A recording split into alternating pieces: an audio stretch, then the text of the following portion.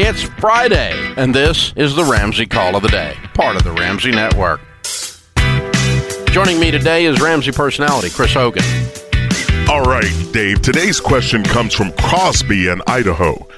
He says, why do you recommend only 15% of your household income to be invested? If I can do more, should I? So looking at this, Crosby, I would take a stab at this, Dave. You get 15%. What you're wanting to do is to get started and allow compound interest to start moving for you. However, you're still going to be doing some other things. For example, we invested baby step 4, 15%. You're still going to be saving for college, and you're going to be tack and pay off the house. Now, Crosby, once you attack and pay off the house, you definitely can invest more than 15% because you freed up that income, that payment from going to the mortgage. Yeah, it only applies until the home's paid for. That's right. And once your home is paid off, then you've got a lot more cash flow and you can do other stuff. Wide open spaces. So obviously you could do 12% and put more towards the mortgage. Mm-hmm. You could do 17% and put less towards the mortgage. So why 15%? Is it magical? No. Right. It's not magical. It's not a magic number. But we did, when we were designing the baby steps, we learned the baby steps from working with people over the years. We finally said, we first used to tell people to stop doing everything and get out of debt. Then we developed, people kept having, the tire would blow out, the alternator would go out on their car, the kid would get sick, and it's $200 at the pediatrician, and they didn't have any money because they paid it all on the debt. Right. So then baby step 1 was born. So before you get out of debt, have $1,000. So you got a little starter cushion. So it was born. These steps evolved. Right. We didn't just make them up in a room. Right. They evolved in 30 years of coaching and counseling people. So once we got out of debt and got the emergency fund in place, then we said, okay, what number in the budget with the average household income is $59,000 in America, but if you're making $32,000, the number still works. Mm-hmm. And if you're making $232,000, the number still works. What percentage allows you to have money left beyond that percentage? That's a big, healthy percentage. Right. But beyond that, you'd have money left for college savings, and beyond that, money left to begin to pay off your home earlier. And we played with 10%, 12%, 17%, because we have people that are super savers and they would put 28% in. Right. And then we have people that go, I only want to put 3% in because I want to pay off my house. Right. And we knew neither one of those were right, because you need to have a good, healthy amount going in, but not so much that you don't have any left to flow over the edge of the cup over into the other two baby steps. And so we ran case study scenarios off of real people that we had met with, all these tens of thousands, now today hundreds of thousands of budgets that we have done at Ramsey. Mm-hmm. And the 15% just works. It works at almost any number. Now, again, this is not out of the Bible. Right. And so it's not an absolute. You can decide to do whatever you want to do. If you want to do 17%, do it. I wouldn't recommend it. This comes from real experience. Mm-hmm. We didn't just make these numbers up. This wasn't in a think tank somewhere that some stupid broke college professor came up with, and got tenure and no money. You don't want people with no money teaching you about money. Here's the magic of it is, obviously, most everyone has picked up on your percentage that you've devised, because it does allow people to continue to take care of life, but at the same time, get compound growth started in your favor. And the same thing when we talk about buying a car. You don't have cars that are more than half your annual income. Mm-hmm. You pay cash because you have too much invested in going down in value. Right. And the same thing we talk about, no more than a fourth of your take-home pay on a 15-year fixed on your mortgage.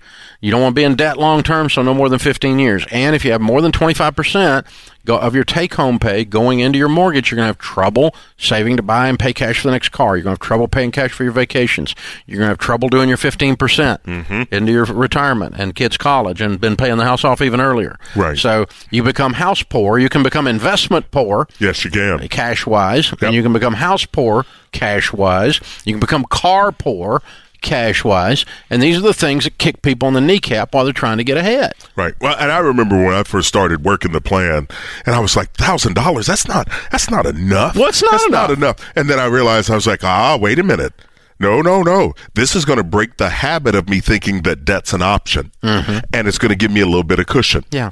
And it was one of those things where you go, because if you won't do that one, If you won't do the 1,000, there ain't no way in the world you're going to do baby step 2. You're not going to submit yourself to a plan. You're not going to submit yourself to a plan. That's but right. You know what was happening, Chris, and this is in the early days of Financial Peace University, before there was baby steps. I mean, I was teaching this stuff, and I'm teaching it in class, and we're sitting in having the small groups. And what would happen is that somebody would have that was really earnest. Mm-hmm. They really had an I've had it moment. They really were ready to change. They really wanted to get out of debt, and they're really game on. And they're charging the gates of hell with a water pistol. Here we go, baby. Let's get going. Game on. Let's bust this thing. Braveheart this thing, right? Let's go. And they go down there about 3 months, and they're busting into this thing, and their emotional energy is starting to run a little bit low, but they are making progress. And then that alternator would go out, or tires, brakes would go out on the car or something. A kid would get sick, some little thing, and it really didn't ruin their plan, the fact that they pulled out an old credit card and went and bought tires, but it ruined the psychology for them because they felt dirty. They felt like a drunk that had gone and got somebody that was an alcoholic that had been dry for 90 days and then went and got drunk. Right. They felt dirty, and so they'd quit. So the $1,000 isn't about you and about never using a credit card again. It's about the feeling that you went back to the old ways. The Proverbs talks about a dog returning to its vomit. And it's how it feels. You wake up and you go, man, and you just feel like a dog. You feel awful because you failed, and you really didn't. Right. It's $200 on a credit card. Right. Guy's got $42,000 on his credit cards. Right. But the $200 didn't really keep him from winning. That's right. But the fact that he fell off the wagon did, and the $1,000, that's all the $1,000 is for. It has nothing to do with the actual math. Right. It's to keep you from feeling like you're not working the plan right. Gotcha. Like you failed. And that's what's worked. Yeah. And that's why it's so important. And so, you see these stupid butt people posting stuff about us on the internet, and man, there's everything in the world out there. People just make up stuff. I mean, Tom Cruise had sex with an alien, I'm sure. And we interviewed the alien, they just make up crap. And so, but they, Dave Ramsey doesn't understand. He's out of touch with the times. $1,000. Well, $1,000 wasn't enough when we started either, Duber. Right. It was never enough. It was never intended to be enough.